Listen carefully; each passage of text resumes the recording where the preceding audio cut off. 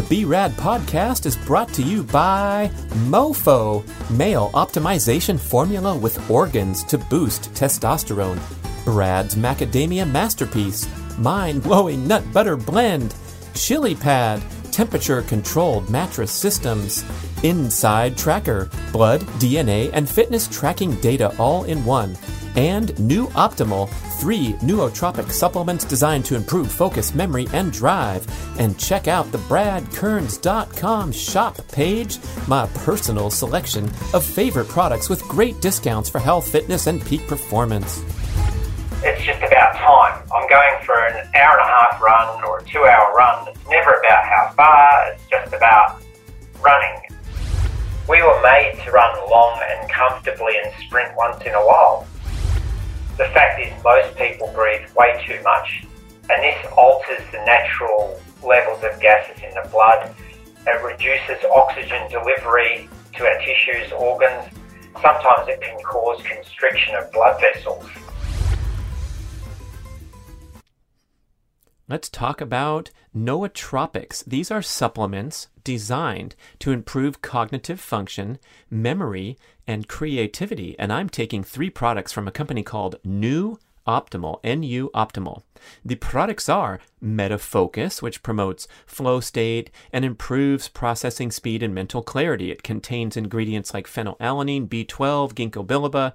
I'm taking MetaMemory, which is good for memory retention, verbal fluency, reduced oxidative stress, very important for the brain. This product has things like lion's mane, pine bark, and bacopa. And I'm taking MetaDrive for motivation, stress resilience. It's got a little boost of caffeine in there, ashwagandha, rhodiola. They're wonderful products with a lot of scientific detail and easy to understand information on their website. So you get the big picture of what these products are all about, not just stuffing pills down your face, but how to do the stack, as they call it, strategically. You get a 16-page booklet that'll guide you to optimal use when you purchase. And guess what? 60-day money-back guarantee and 30% discount from me. Listen, I'm not a coffee guy, I'm not a drug guy, but I'm always looking for any type of natural edge I can get, especially for cognition. So, guess what? Let's avoid that sugary junk food. Let's get enough sleep, take a power nap when you need one, and consider trying some nootropics to see if you get a natural brain boost. So go visit newoptimal.com, NUOPTIMAL, and enter the code BRAD30 to get 30% discount when you try it. newoptimal.com for way more details. Hey, listeners, it's a pleasure to welcome back to the show health coach, endurance athlete extraordinaire from down under. It's Andre Obradovic, and we have a great show where we're walking through kind of a step-by-step process to become a healthy, fit endurance athlete and healthy, fit person in general. So we hit the favorite starting point that Andre does with his clients, which is to examine one's body composition. Usually that's the most prominent goal, especially for athletes, but for almost everyone around. Can always want to look and feel a little better, dropping some excess body fat. And of course, until we address adverse dietary practices, the inclusion of processed food in the diet, the sports supplements that so many endurance athletes rely upon, we kind of have to take a few steps back before we even talk about approach to training and clean up the diet to give a fighting chance at becoming a fat burner, which of course is the gateway to preserving your health as you pursue fitness goals and also to excelling in the endurance sports that are Andre's specialty. So once we deal with the body composition issue and the diet issue, and Andre has a nice description of the breakthrough, the recent science that's contending that this is a hormonal obesogenic model of body composition rather than the flawed and dated, oversimplified calories in, calories out model. So it's a matter of optimizing one's lifestyle in order to optimize one's appetite and food choices. And if you're a high stress training, high stress living, hectic pace person, that's essentially a sugar burning lifestyle that's going to prompt you to crave quick energy foods in the form of processed carbohydrate, strongly associated with adverse training habits that are revealed by many folks in the extreme endeavors such as CrossFit, such as endurance sports. So sleep is mentioned, and then we go into the centerpiece of a correct approach to endurance training, which is the MAF heart rate approach, maximum aerobic function. So emphasizing aerobic development by doing the vast majority of your workouts at a pace correlating with maximum fat oxidation and not too stressful, too difficult, where you get into the glucose burning heart rates. And then we spend a good chunk in the show on the exciting emerging topic of nasal breathing and how that applies not only to your workouts and improving your peak performance with improved oxygen delivery to the working muscles and tissues, but also how it can help you manage stress and improve health in all areas of everyday life. So we talk about the popular books of the day, Breath by James Nestor, The Oxygen Advantage by Patrick McCune. We talk about Brian McKenzie's work, my former 2-time podcast guest at shiftadapt.com. So you're going to get a great basic overview on the rationale and benefits for nasal breathing, explained very well by Andre. And then we finally end with the introduction of strength training and how to successfully balance that, especially if you have a tendency to emphasize endurance exercise. So it's a really nice, I called it a client consultation for everyone listening. Fun stuff from Andre Obradovic. Here we go. Andre, our main man from Australia, welcome back to the show. Thank you for, coming in on this time zone thing and getting bright and shiny and ready to throw down on some very compelling topics of this guy out here, people on the cutting edge of endurance performance coaching, wrapping it all up into that life and health coaching that you blend so nicely. So I thought we'd come back on the show. I know we've talked a lot, emailed offline about, the latest hot topics. Geez, where to begin? How about one of your favorite subjects of body composition and helping these athletes deal with this incredibly frustrating problem, even for the athletic population? Yeah, thanks, Brad. Great to chat and see you again. Yeah, I think, first thing I do with anyone, and I think people need to think about is body composition, of course, before exercise. And as we've spoken before, a lot of coaches or the conventional fitness, or what I call sickness industry, won't tell people what they need to hear. They'll tell them what they want to hear. And most people, maybe not some of your listeners, because most of them are pretty smart because they're listening to you, and not what I call the mainstream sickness industry. They understand that if you're overweight, that you need to actually tackle that problem by firstly understanding why you've gotten overweight. And generally it's because people have been following the wrong advice, and that is bad food, the standard American, standard Australian, or standard Western diet. And the problem is the fitness industry doesn't tell people that, because the general population don't want to hear that. And, if you piss people off by saying, hey, dude, don't come to my fitness class at 5:30 in the morning to be with all your bros and do high fives and get all that adrenaline happening because you're a FF, and you know what that means, a fat boy, FB, you need to just sleep a bit more in the morning, go for an easy walk with the dog, and not eat till 11 o'clock instead of killing yourself in the class and then going having pancakes and counting the calories. Well, no fitness trainer is going to tell people that, because the people won't want to pay them money. So, like you and I and people that we follow, we like to challenge people and tell people what they need to know, not what they want to know. So body composition always has to come first, in my opinion. And that's the key to fitness, the first key to fitness and longevity. Right. It would seem if you had an athlete questionnaire prepared, what would their top priority be? And even very serious people who've been in the game for a long time are still looking to drop that last, if it's 5 or 10, that's great. Maybe they're performers and they're just looking to optimize, but a lot of people are looking to drop 20 or 30 extra pounds of fat despite training for 10, 15, 20 hours a week. And it occurs to me when you mentioned the corporate influences and the culture, the sports nutrition industry, which, we can sit here and slam all day long and talk about how there's stuff and sugar down the throats of people, but you kind of need those products if you insist on immersing into an ill-advised program that's overly stressful. So I'm not going to criticize the energy sugar gel that I stick in my mouth at mile 60 of an 80-mile bike ride at the culmination of a very a stressful and challenging week, both on and off the athletic training arena. But that's the part that we might need to unwind. And that's why I like where you start with, the body composition could be considered a symptom of a suboptimal training program, as well as, and primarily, a suboptimal diet. Yeah, and that's all based on the wrong advice. So what are the main wrong advices that are still floating out there?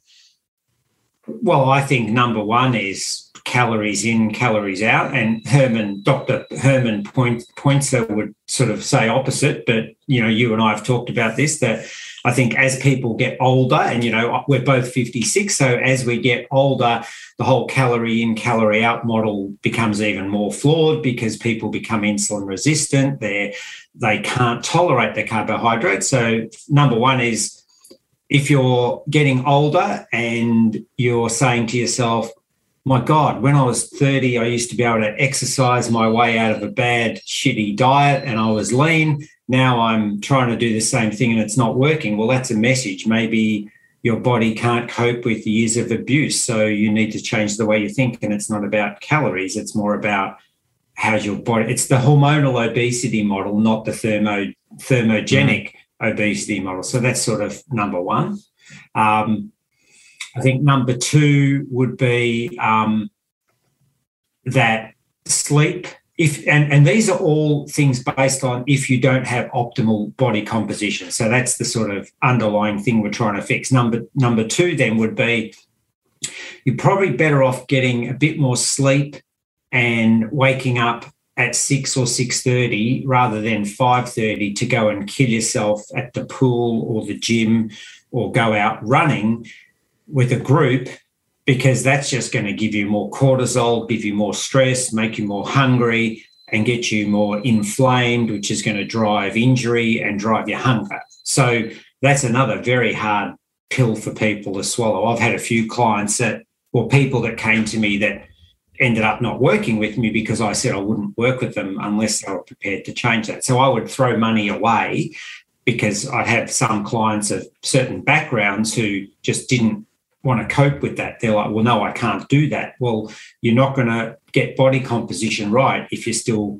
going to bed at 11 o'clock at night because you've got this big corporate job and you're waking up at 5:30 or 5 o'clock to go to the gym and kill yourself. So that's number two, which once again, people don't want to hear. And then I think number three would be the whole thing around math training. So similar to, things we've talked about before, is that, working at a comfortable effort and working comfortably to build our aerobic engine and our fat burning machine is the way to achieve long-term health, long-term speed and longevity. And then when you, and I know we are going to talk about that, when you combine that math training in all of your athletic pursuits with nasal breath work, and I know we're going to talk more about that, you really then can build a massive aerobic engine. And as an example, just from my N1 sort of experience, I can run 4:30 per kilometre pace, breathing through my nose for, quite a while without even opening my mouth. And I can run for an hour and a half at 5 minute a K pace,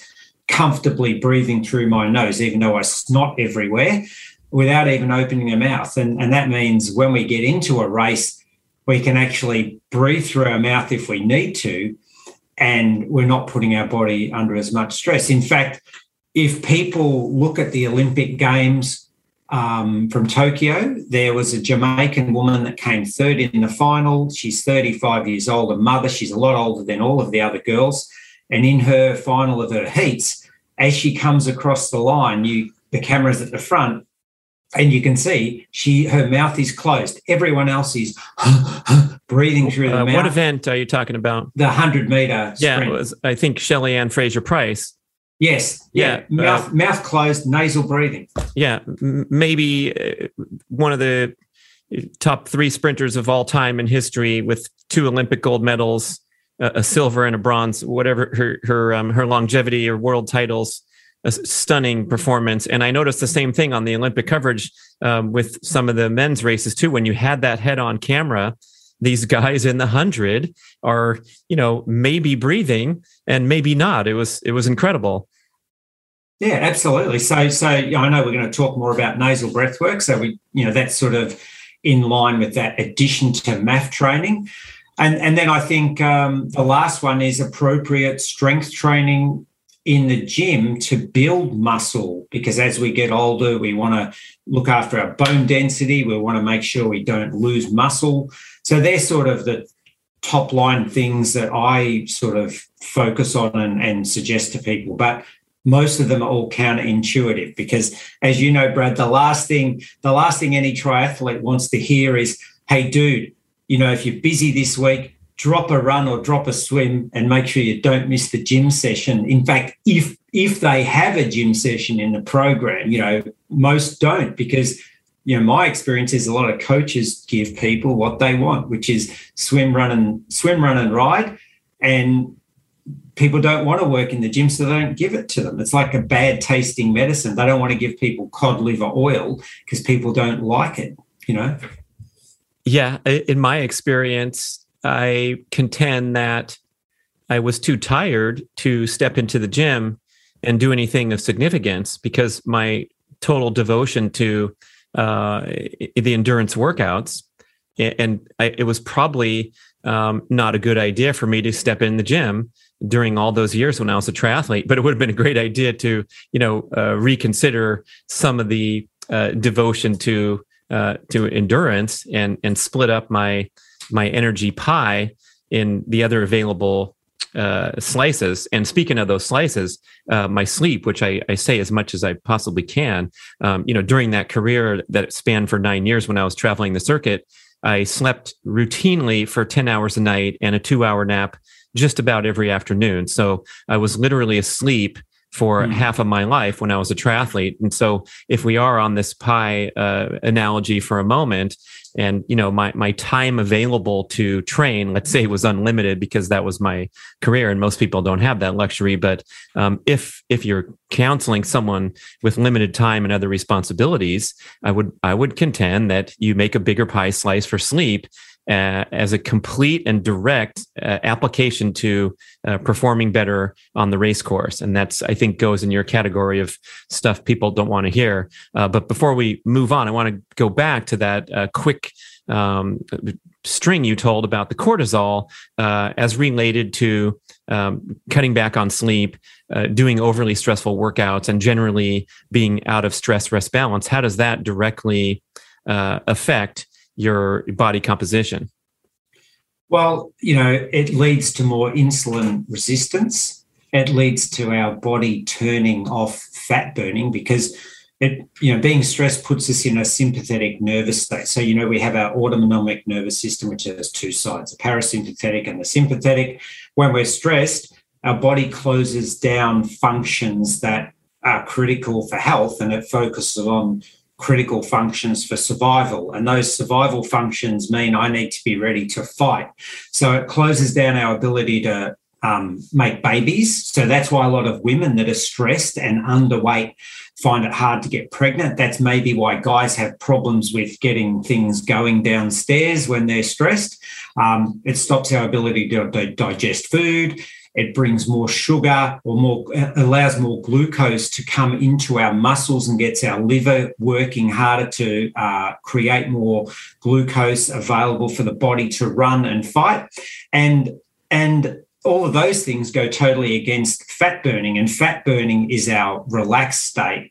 which helps us optimize our aerobic capacity. So, we have enough stress in our body from these fight or flight hormones that are circulating through our body, and they change the way our body and our hormones function. So the more calm we can be, the better we can be at burning fat, because we don't burn fat to run away from the saber-toothed tiger. We burn glucose to run around from the saber-toothed tiger, and that then leads into all of those cascade of inflammation and autoimmune dysfunction in our body, and weight gain, insidious weight gain, and tiredness.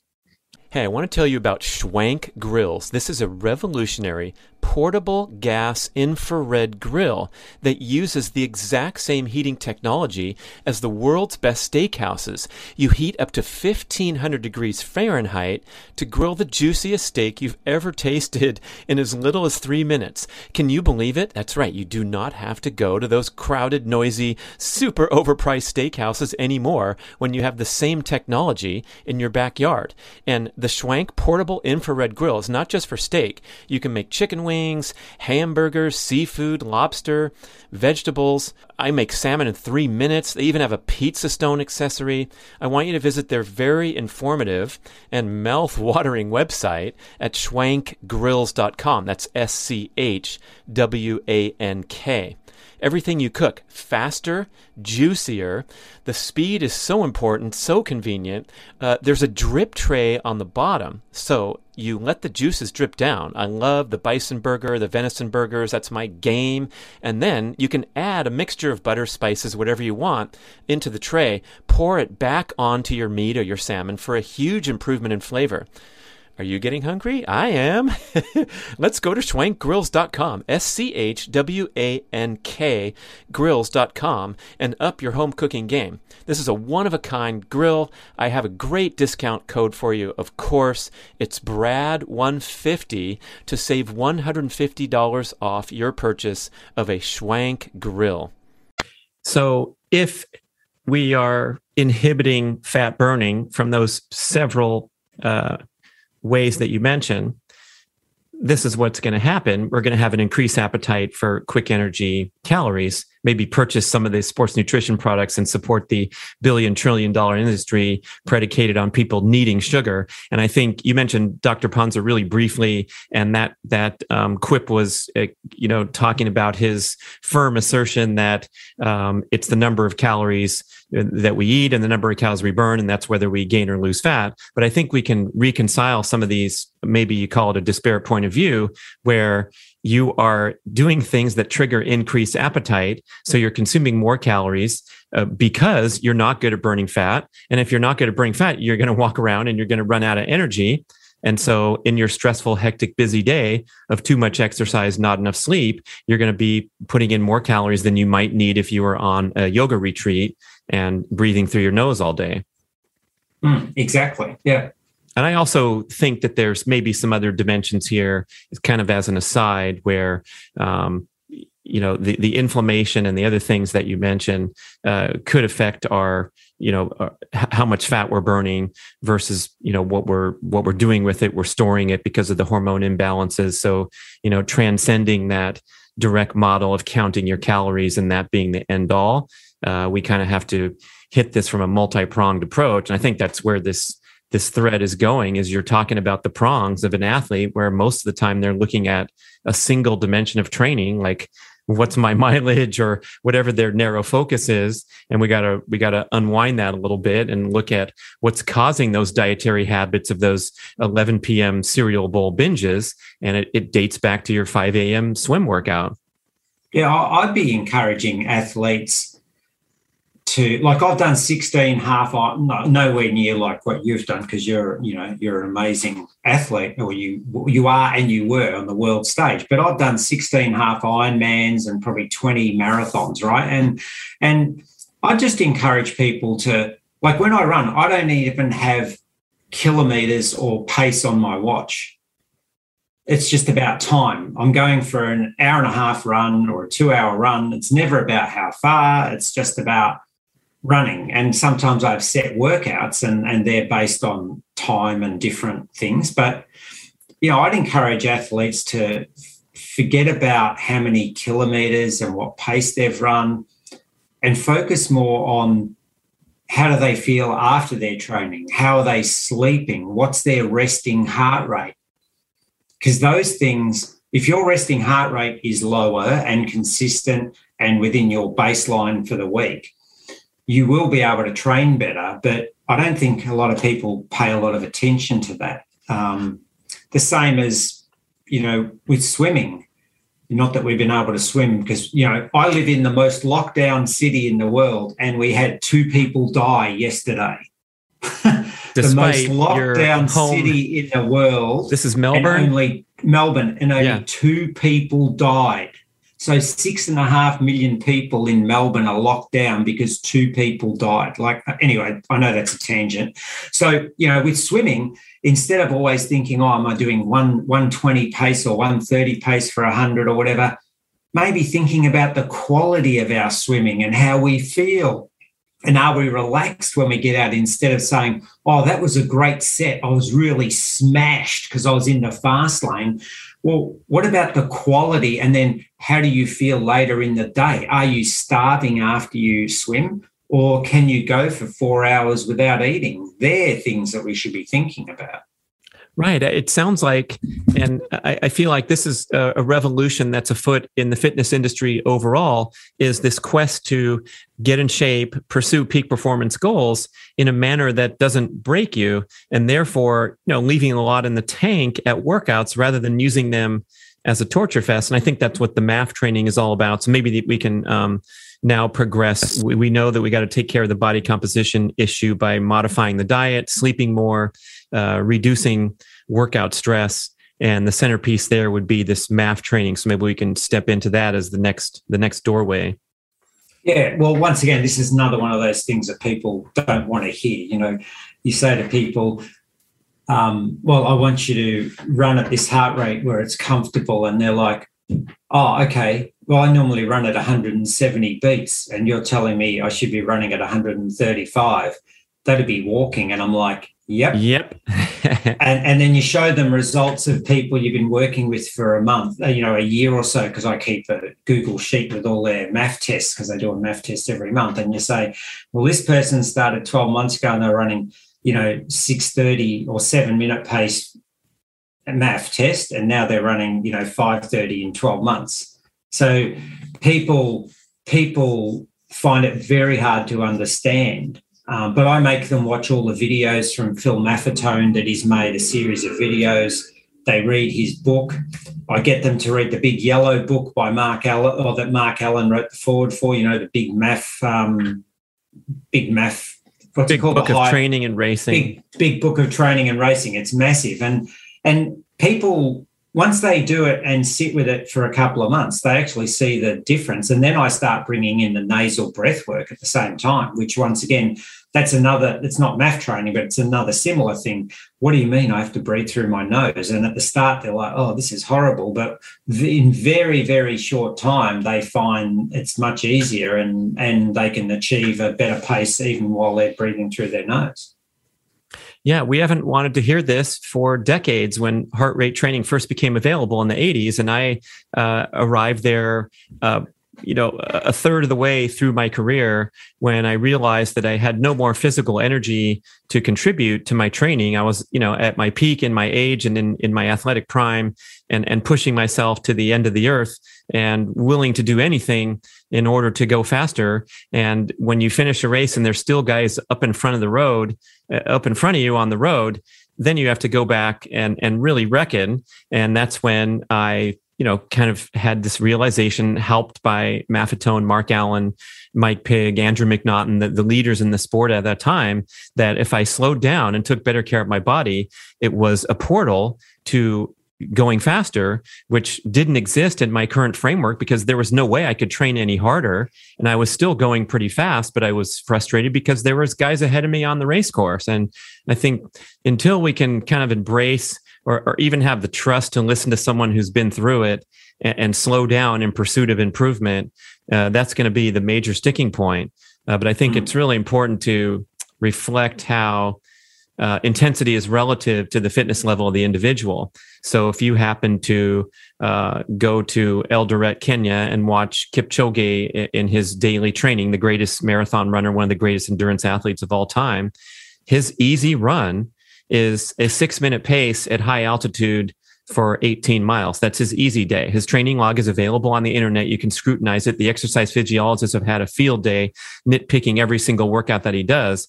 But for any mortal human, you'd think, wow, that's crazy. That guy's amazing. He even is flying through high altitude mountain runs on his easy day. But if you compare his heart rate and his relative pace per his marathon pace, where he can run a 4:33 for a marathon. So a 6-minute pace is 1.5 minutes slower per mile. Sorry, kilometer listeners. I'm going with the pace per mile here. It's way slower than his marathon pace. And so now we're going to get out our notepads and our calculators and think, what would it be like for me to go that slow? And it's most likely a jog walk for even very fit people that might have some medals on their wall for age group placings. But that's the portal to continued improvement and protection against breakdown, burnout, illness, injury, not being able to have babies or have fun off the race course. Yeah, he essentially does math training. I mean, there was a great interview that Phil Maffetone did, talking just like you did. He went into a lot more detail about his running, and talked about how his runs are that long and they're just a comfortable pace. And that's one of his secrets. And, if that's what he's doing, it's obviously giving him some benefits, along with his amazing genetics and his non-Western diet, and, not sitting on the couch all day doing nothing. But that's what people need to think about, is this we were made to run long and comfortably and sprint once in a while. Like I did my fastest marathon ever in January this year, 3:26. And my average heart rate was 125. I did that fasted. I didn't eat for 4 hours after. I had one gel during the run, which is like a fruit gel. But I did it fast, and I was not sore the next day. It was like I'd never even sort of run a marathon, and that was all because of math training. Why did you fast for 4 hours after? I just wasn't hungry. I didn't deliberately, like I went into it fasted. So I had dinner the night before, and that morning I didn't have anything. I just had a mouthful of water. But I just wasn't hungry. And that's often, a lot of my athletes say, well, I'm never hungry after training. I'm like, that's good. That's good. But then, when you're hungry, have a proper nutrient dense meal, not a protein shake, have avocado, have eggs, have meat, have some, really good vegetables, because you should eat when you're hungry, not just eat because you feel like you need to eat because the clock says it's lunchtime. So it's not deliberate, but you'd find the same thing. You'd often not be hungry after training. Depends on the context, but I think that's another nice checkpoint to indicate that your training is under control and stress rest balance. And boy, comparing the difference to coming in famished after a workout and generally overeating, which is a very common pattern, especially if you're looking at like the CrossFit community with the 6 a.m. slamming workout, or the endurance people and the ultra endurance people. They kind of take the workout as a license to go and jam a bunch of food down their throat, of indiscriminate food quality as well, by the way. So, another thing to unwind, and right there alongside monitoring your heart rate and keeping it under the maximum aerobic limit might be, hey, monitor your appetite and see if it's being disturbed by your training patterns. And that could be a red flag. Yeah, well, I think there's another saying you could bring up. Like Tim Noakes has a great saying: if you need to exercise to maintain your body composition or to improve your body composition, then your approach to nutrition is wrong. Well, maybe another quote we could come up with is, if you're starving after your workout, your approach to exercise is wrong.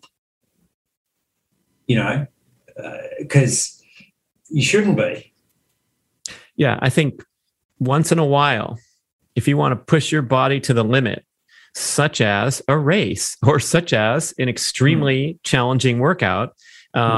Those could be personal growth experiences and stimulate a fitness breakthrough, but never to the point of collapsing and puking on the side of the track like we see in the movies, but just something that is really above and beyond your normal pattern. And if you get home and you want to, immediately refuel, I think that could be a worthwhile recovery strategy. Same with high intensity, a high glycolytic workout is probably going to have a different protocol than a pure endurance session. But if we want to just discuss, your marathon and your fasting 4 hours after the marathon, that was a pure endurance fat burning session.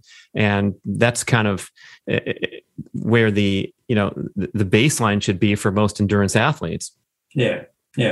So do you want to spend some time talking a bit more about breath work? Because I know you've been doing a fair bit of that yourself. Right. So we have this concept of slowing down and monitoring our aerobic heart rate. And interestingly, and I've known this for over 20 years now, that I read Body, Mind, and Sport in 1998 by John Douillard, and he was talking about how if you breathe through your nose only while you're doing an endurance workout, it will strongly correlate with an appropriate fat burning emphasis aerobic session. So I tried it way back then. The emissions from the nose were very annoying, and it was just kind of a struggle to keep to it. Then I'd forget about it for a while, and then I'd try it again. But beyond just the limiting the air to limit your pace, now we have this great awakening. The two best-selling books are killing it in the marketplace. Breathe by James Nestor and The Oxygen Advantage by Patrick McKeown. We know that Wim Hof is gaining all kinds of attention for his athletic feats, as well as his promoting the breathing method. So yeah, let's go there. And of course, it's strongly connected to emphasizing aerobic training, but let's take it all the way into everyday life as well and monitoring that sympathetic to parasympathetic balance.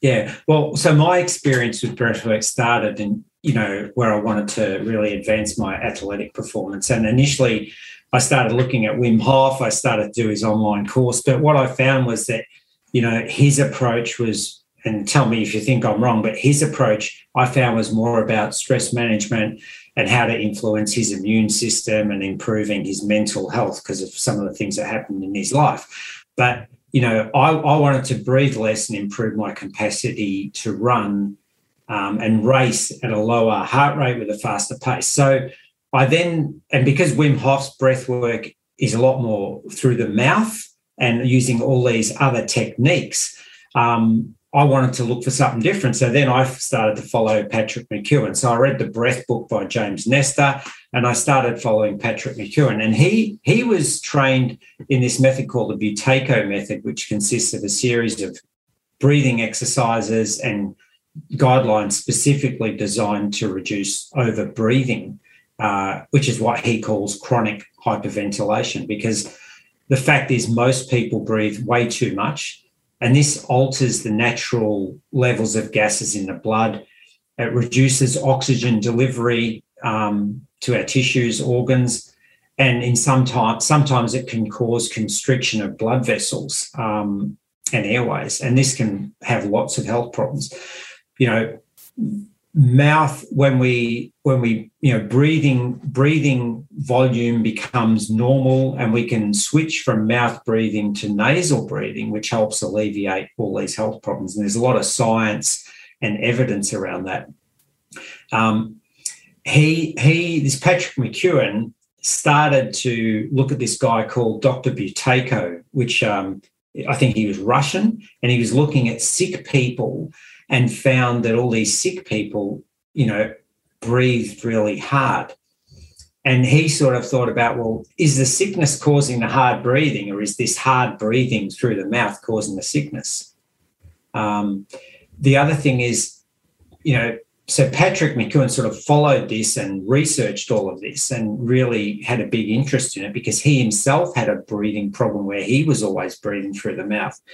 And one interesting thing is we tell people when they're, not feeling well or they're overstressed to take a big breath through the mouth. And the belief is that this will increase oxygen delivery into their tissues. Well, it actually is totally the opposite. And this is all around this thing called the Bohr effect, which I'm sure you could talk about a lot as well. But this method called the Buteyko breathing technique talks about soft breathing, light breathing, and breathing through the diaphragm, where we use the nose to breathe. And that, using these techniques, we increase oxygen delivery to the cells. And this is where we're really going to transform our health. So there's a whole reasons why it's important. I can go through those, and then maybe we can talk a bit more about what we actually do. But yeah, as you say, James Nestor and Patrick McEwen, in my opinion, are probably two of the biggest and most successful and educated people that talk about this. But a couple of the benefits and why it's important to breathe through the nose is that there's more resistance when we breathe through the nose. And there's more oxygen uptake. When we breathe through our nose, it warms the air and removes the germs because we have hairs in our nose.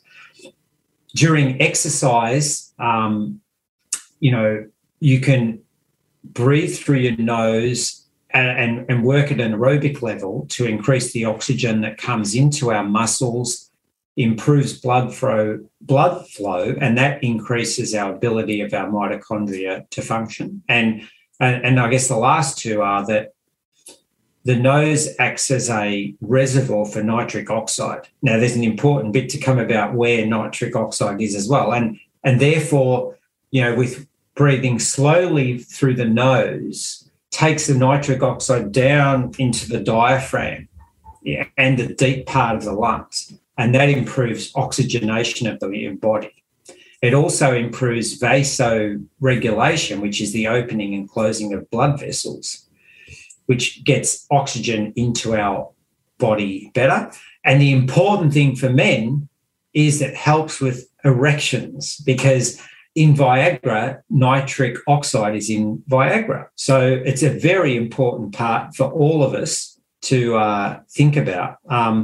So they're just some of the things that I didn't know about that I now know about. And I even take a nitric oxide supplement as well in liquid form before I exercise to help. So really what we're doing by breathing through our nose in everyday life and when we're exercising, whether it's in the gym or on the bike or running, is we're building our tolerance to handle carbon dioxide buildup, and we're able to work at lower oxygen saturations. So it's giving us this like EPO effect, like high altitude training, but it's legal.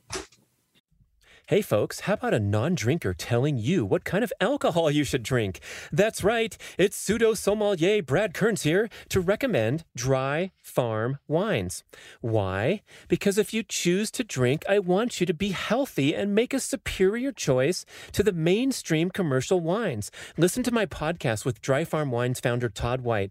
The insights were astonishing, especially that most all commercial wines are loaded with dozens of chemicals that the FDA allows in your wine, but don't have to be listed on the label. And the sugar, oh my goodness, the sugar levels can be as much or more per liter than Coca-Cola, but difficult to taste due to the acidity in the wine.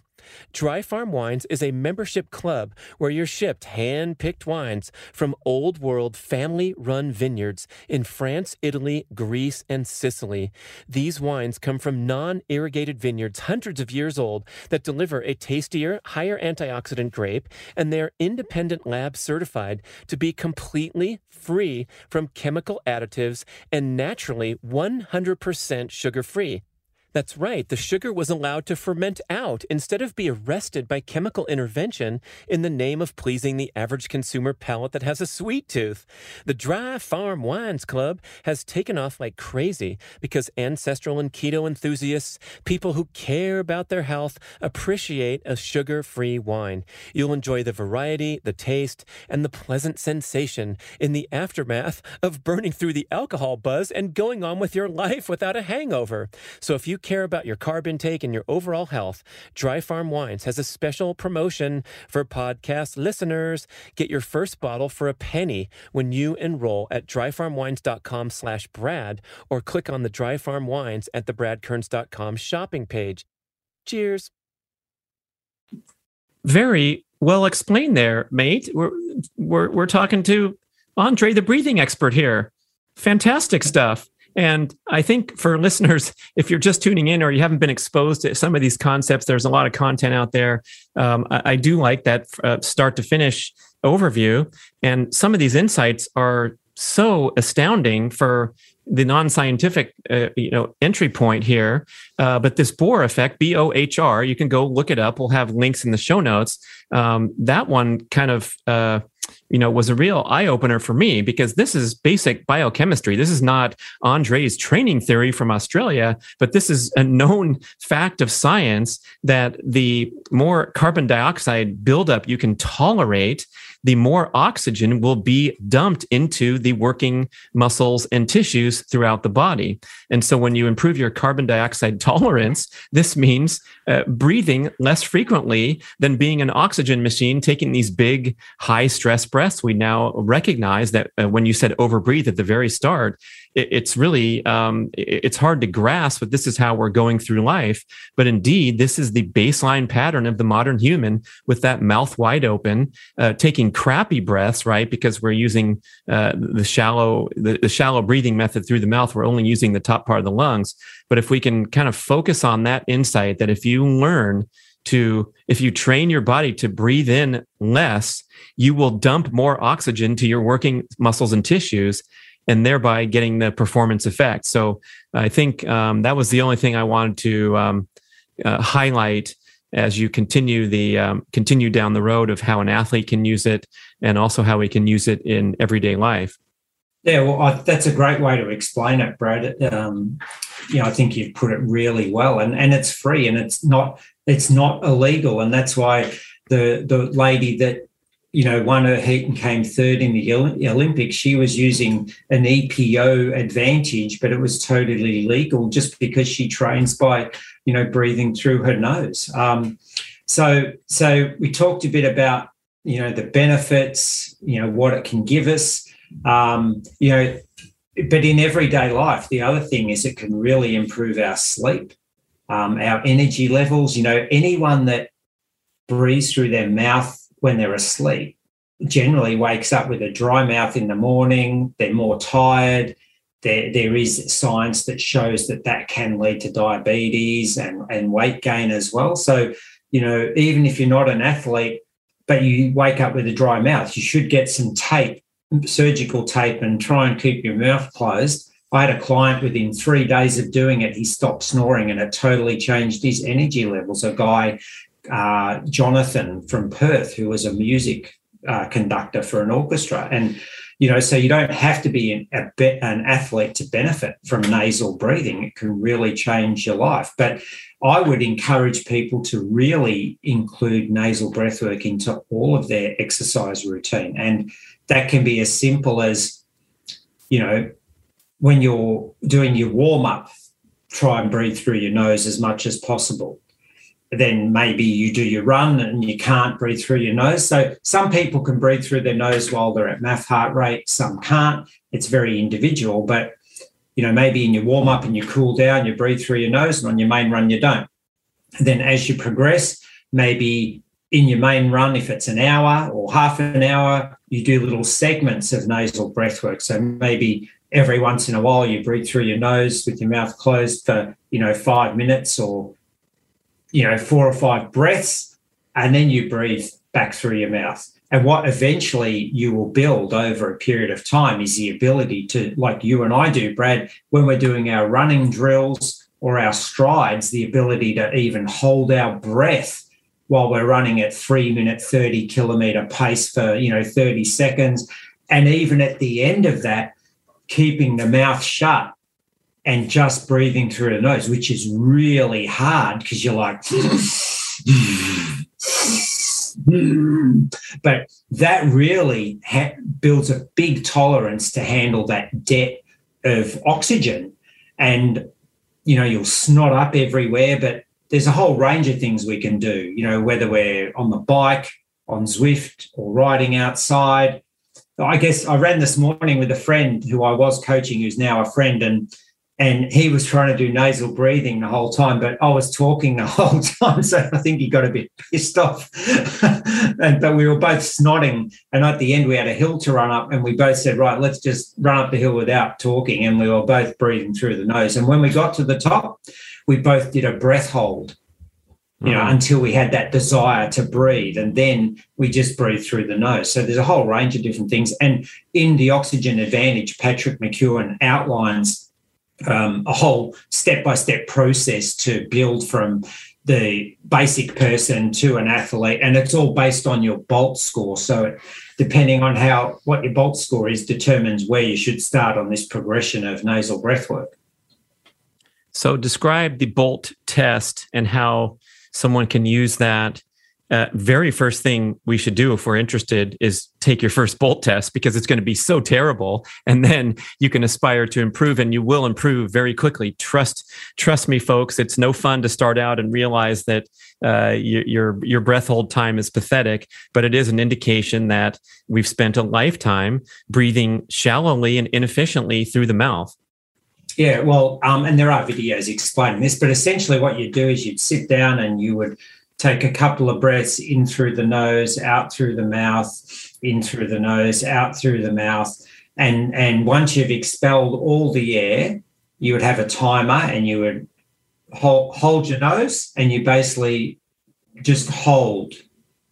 You're not holding your breath because the breath's gone. So you expel all the air. It's a held exhalation, people, I suppose you would call it.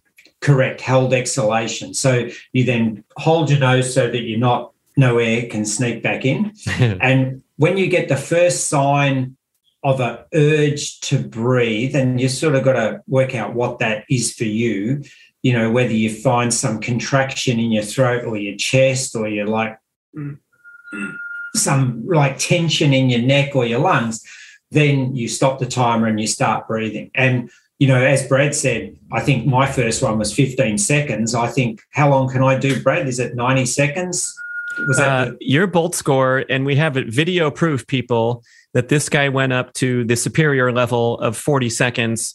And if you can get up to 40, the minimum threshold, Nestor and others contend for declaring yourself a healthy breather, would be 20 seconds. And don't be surprised if you can't make it to 20 seconds, people, on your first attempt. But working from 20 to 40 is really outstanding, and it does take a lot of practice.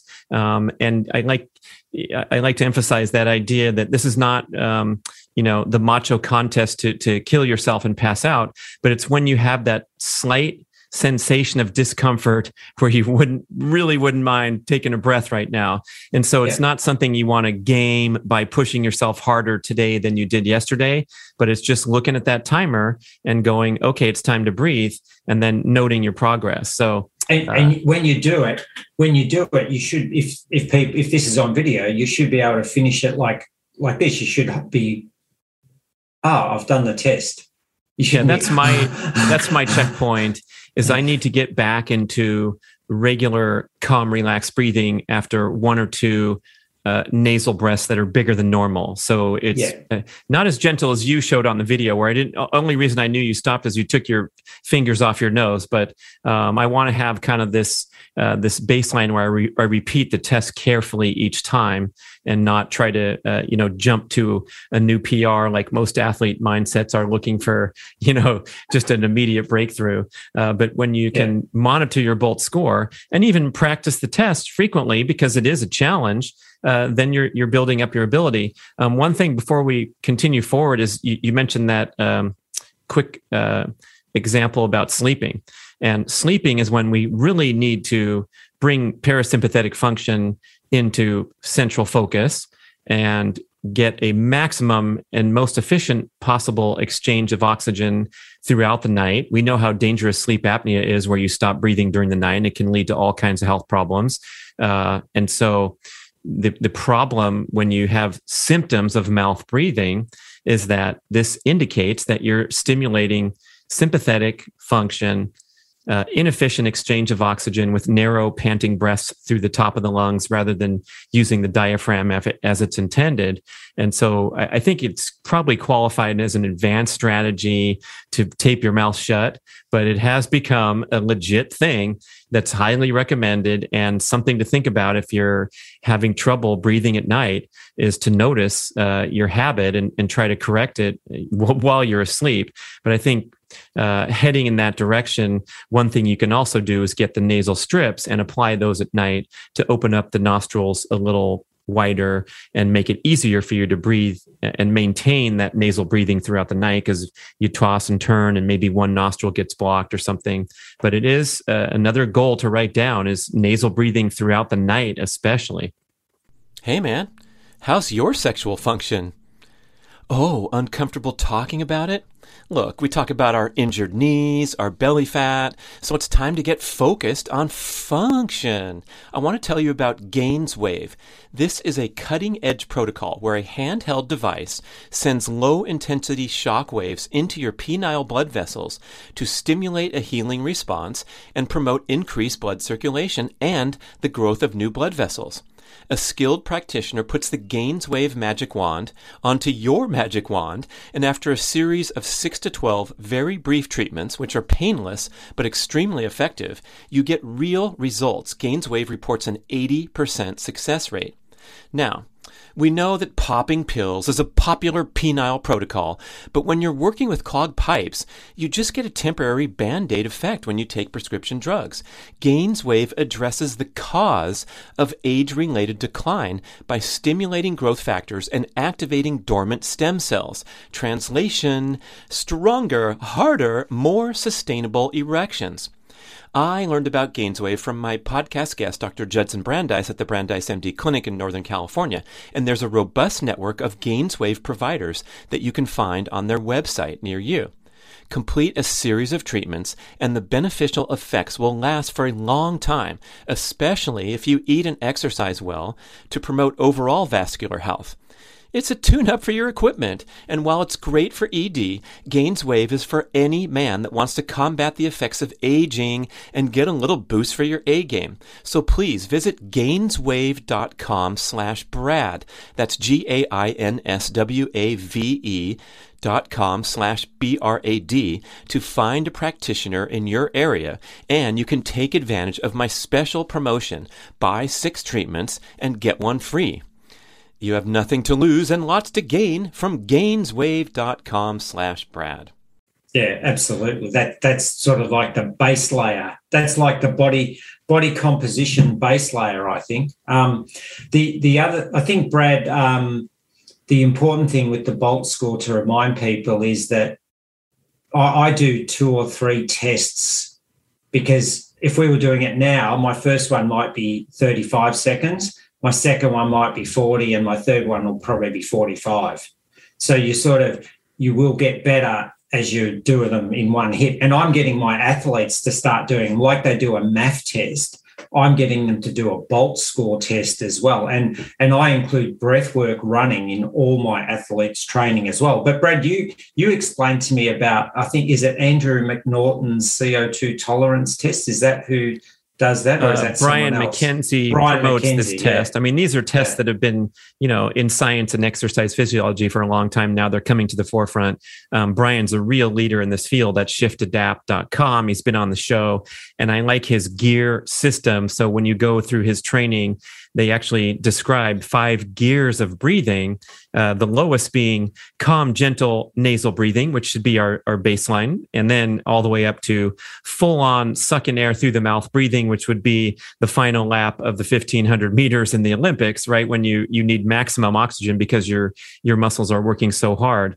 And then you try to return down to you try to downshift to a lower gear as quickly as possible. So just as you mentioned, when I do my sprints, my mouth is closed throughout all sprints and drills and things that are difficult and challenging. And then when I finish, I will occasionally be in a state where I'm gasping for air with a wide open mouth. But after 3 of those, I'm going back to a really strong nasal breath, maybe a mouth exhalation. After 2 of those, my mouth is closed again. I'm doing some really strong, you demonstrated well for the viewers on YouTube, really strong nasal breaths. And it does become a little frustrating at times. You wonder why you're doing it. It would be so much easier to just suck air like you've done your whole life.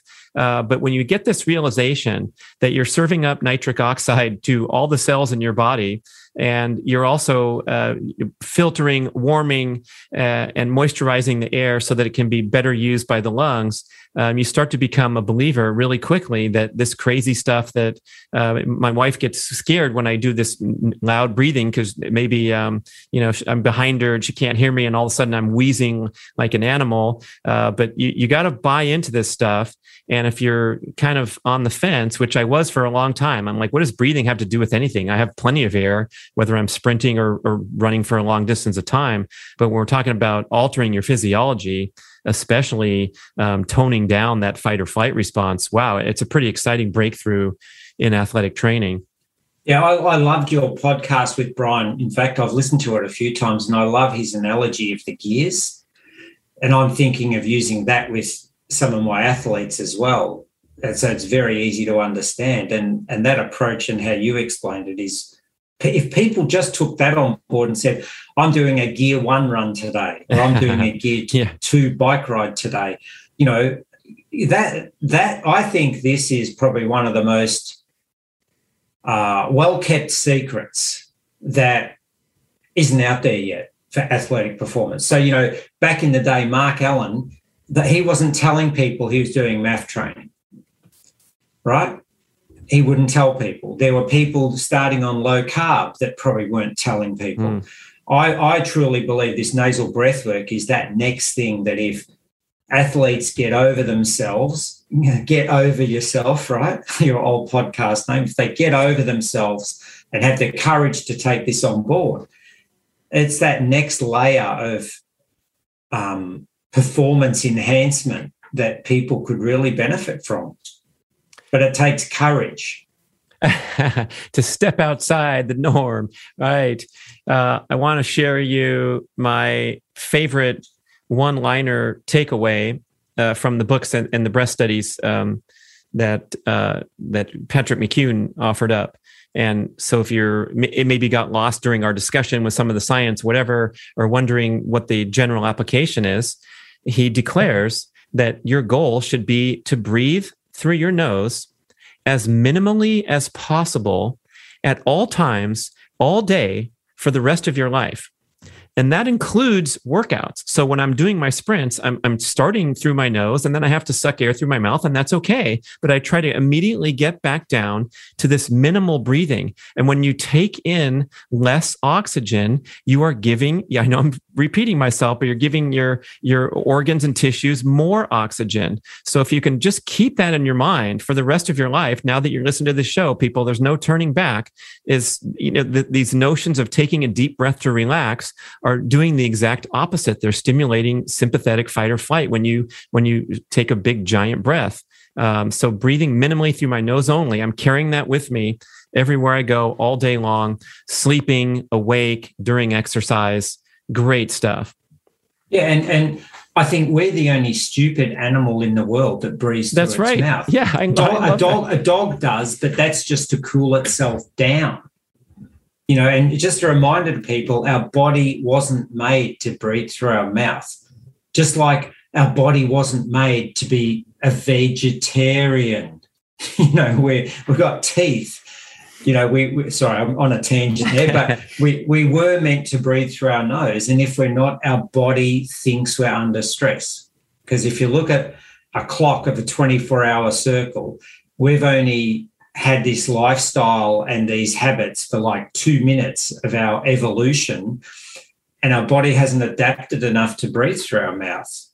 And it brings that cortisol response, that stress. Our body doesn't know that we're not in danger when we're panting through our mouth. It thinks we're in danger. So we're just on a highway to inflammation, bad mouth formation, dental problems. That's why all these young kids have orthodontics in their mouths, because eating soft food and not having enough calcium, not having enough bone structure, the sinuses don't fill out enough from breathing through the mouth. It's a terrible health problem that the native people didn't have. So People, get over yourself and really listen to what Brad's saying and what I'm saying. And if you want that secret performance edge, you really need to get across this nasal breath work and do it when you're walking, do it when you're making love, do it when you're running, do it when you're sprinting, do it when you're on the bike, do it all day,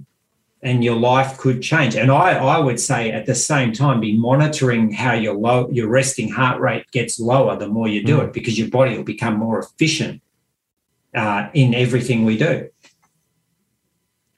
Well said. Thank you. We're proceeding nicely through this procession of important objectives to tackle if we want to be a healthy, fit athlete. And I think the last one you mentioned was the strength training component, the explosive activity, to pair up with that nice emphasis on maximum aerobic function exercise and general everyday movement.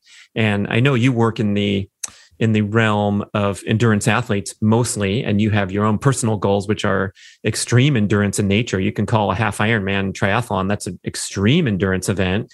Anything over 15 minutes would qualify as an endurance event rather than anything else, even though people use the terms poorly when the triathletes say they're doing speed work today. It's not, speed work is Shelley-Ann Fraser-Price. So everything else, what you're doing is endurance oriented. But where does that strength element, explosive element fit in to the big picture for both an endurance athlete and then someone who's just looking for total and balanced fitness? Well, for someone that doesn't have a background in weight training, I would always caution them to have a proper assessment done by a physiotherapist or a proper qualified trainer to work out, can their body tolerate plyometrics or power-based lifting or heavy compound movement lifting, or are they better off using machines or doing body weight work?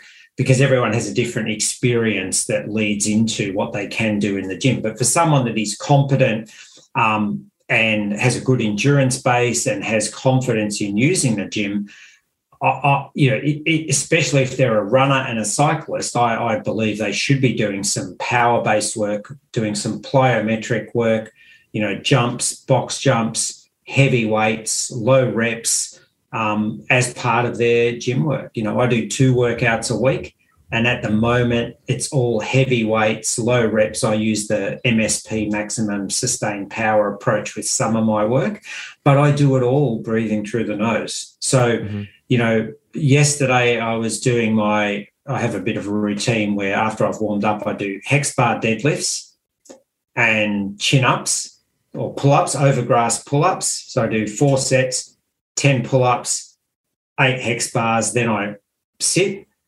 and I take one big breath through the nose, and then I try and hold my breath, and I sit for, a minute between sets, but I try and keep my nose breathing happening the whole time during that whole workout, even though it's quite hard. But, to increase our power when we're running and cycling, we need to put our glutes, our hamstrings, our quads under appropriate stress. And a lot of that comes from working in the gym, doing the right type of exercise. But it all does depend on our physical background and our ability to, do those movements correctly. So I think, strength training is quite important.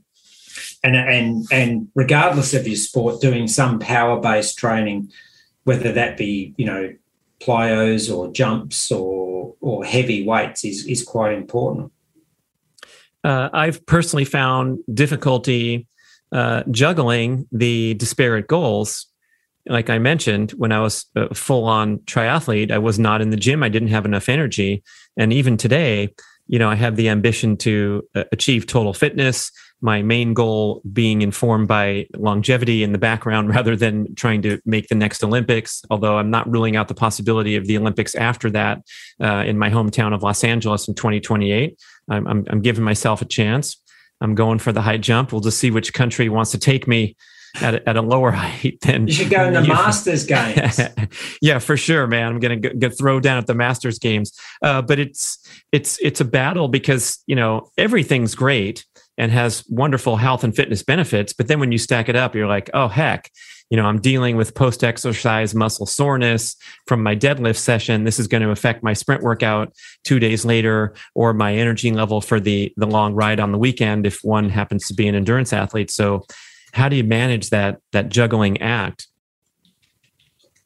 In terms of time, I think it's a matter of, I think in a matter of, like, I calendar everything. So I schedule my training in my calendar because I work for myself. I work around that.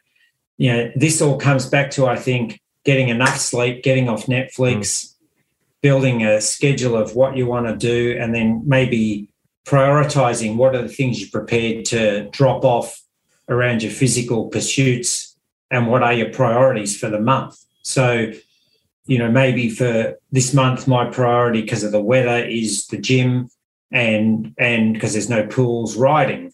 So I might have swimming in there to swim at the beach, but that might drop off. But I'll always put an emphasis on the gym and riding. So I think, planning, scheduling, and looking at what your priorities are, not just doing the things you like, because often people do the things they like instead of, like we talked about before, people don't want to be told what to do. They don't want to get told what's good for them. They just want to do what they want to do.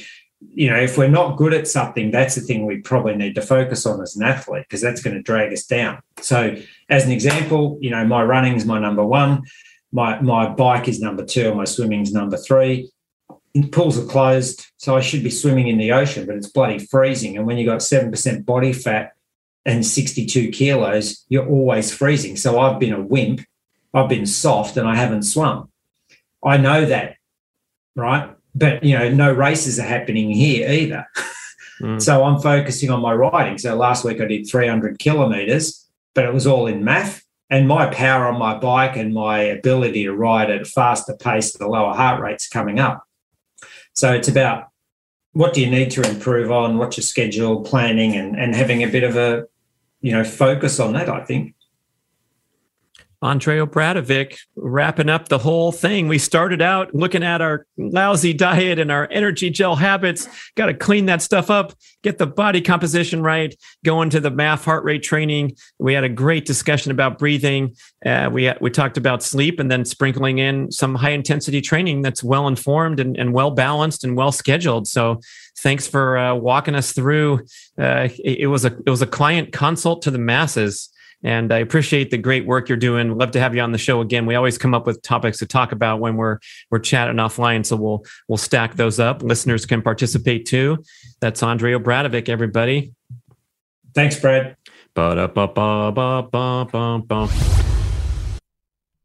I want to tell you about Inside Tracker, an awesome new ultra-personalized nutrition and lifestyle program that combines data from your comprehensive blood panels, genetic test results, and lifestyle and fitness data from a Fitbit, for example, and organizes everything into one super cool online portal of your personal health. I am just getting going with this, and it's awesome. It has everything in one spot.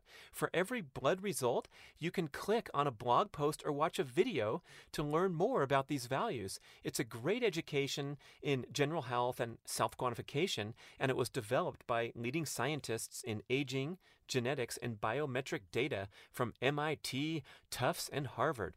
The patented Inside Tracker algorithm calculates your so-called inner age, and it shows each biomarker as either optimized, needs to improve, or at risk. And then you can take precise corrective action with a science-backed plan to reach your performance goals. Oh, mercy, people. On my first round of testing, guess what my inner age was? 62! Shocker! Because I just turned 56. I'm sorry. You know what? When I delivered that blood test, I believe I was a little overtired, and several of my biomarkers were deemed to be subpar. So I made some changes as directed. I recovered better, rested, went back, and delivered way better numbers at the next blood test. The Inside Tracker motto is, change is an inside job, and that is for real. You got to keep tabs on this stuff to be at your best. And they have an amazing deal just for BRAD podcast listeners. They are going to give away a grand prize of $1,500 in Inside Tracker value. So to enter, all you have to do is go to insidetracker.com/BradPod, BRADPOD. Check it out right now at the link and enter the contest. Thank you for listening to the show. I love sharing the experience with you and greatly appreciate your support. Please email podcast@bradventures.com with feedback, suggestions, and questions for the Q&A shows. Subscribe to our email list at bradkearns.com for a weekly blast about the published episodes and a wonderful bi-monthly newsletter edition with informative articles and practical tips for all aspects of healthy living. You can also download several awesome free ebooks when you subscribe to the email list. And if you could go to the trouble to leave a 5 or 5-star review with Apple Podcasts or wherever else you listen to the shows, that would be super incredibly awesome. It helps raise the profile of the BRAD podcast and attract new listeners. And did you know that you can share a show with a friend or loved one by just hitting a few buttons in your player and firing off a text message? My awesome podcast player called Overcast allows you to actually record a soundbite excerpt from the episode you're listening to and fire it off with a quick text message. Thank you so much for spreading the word.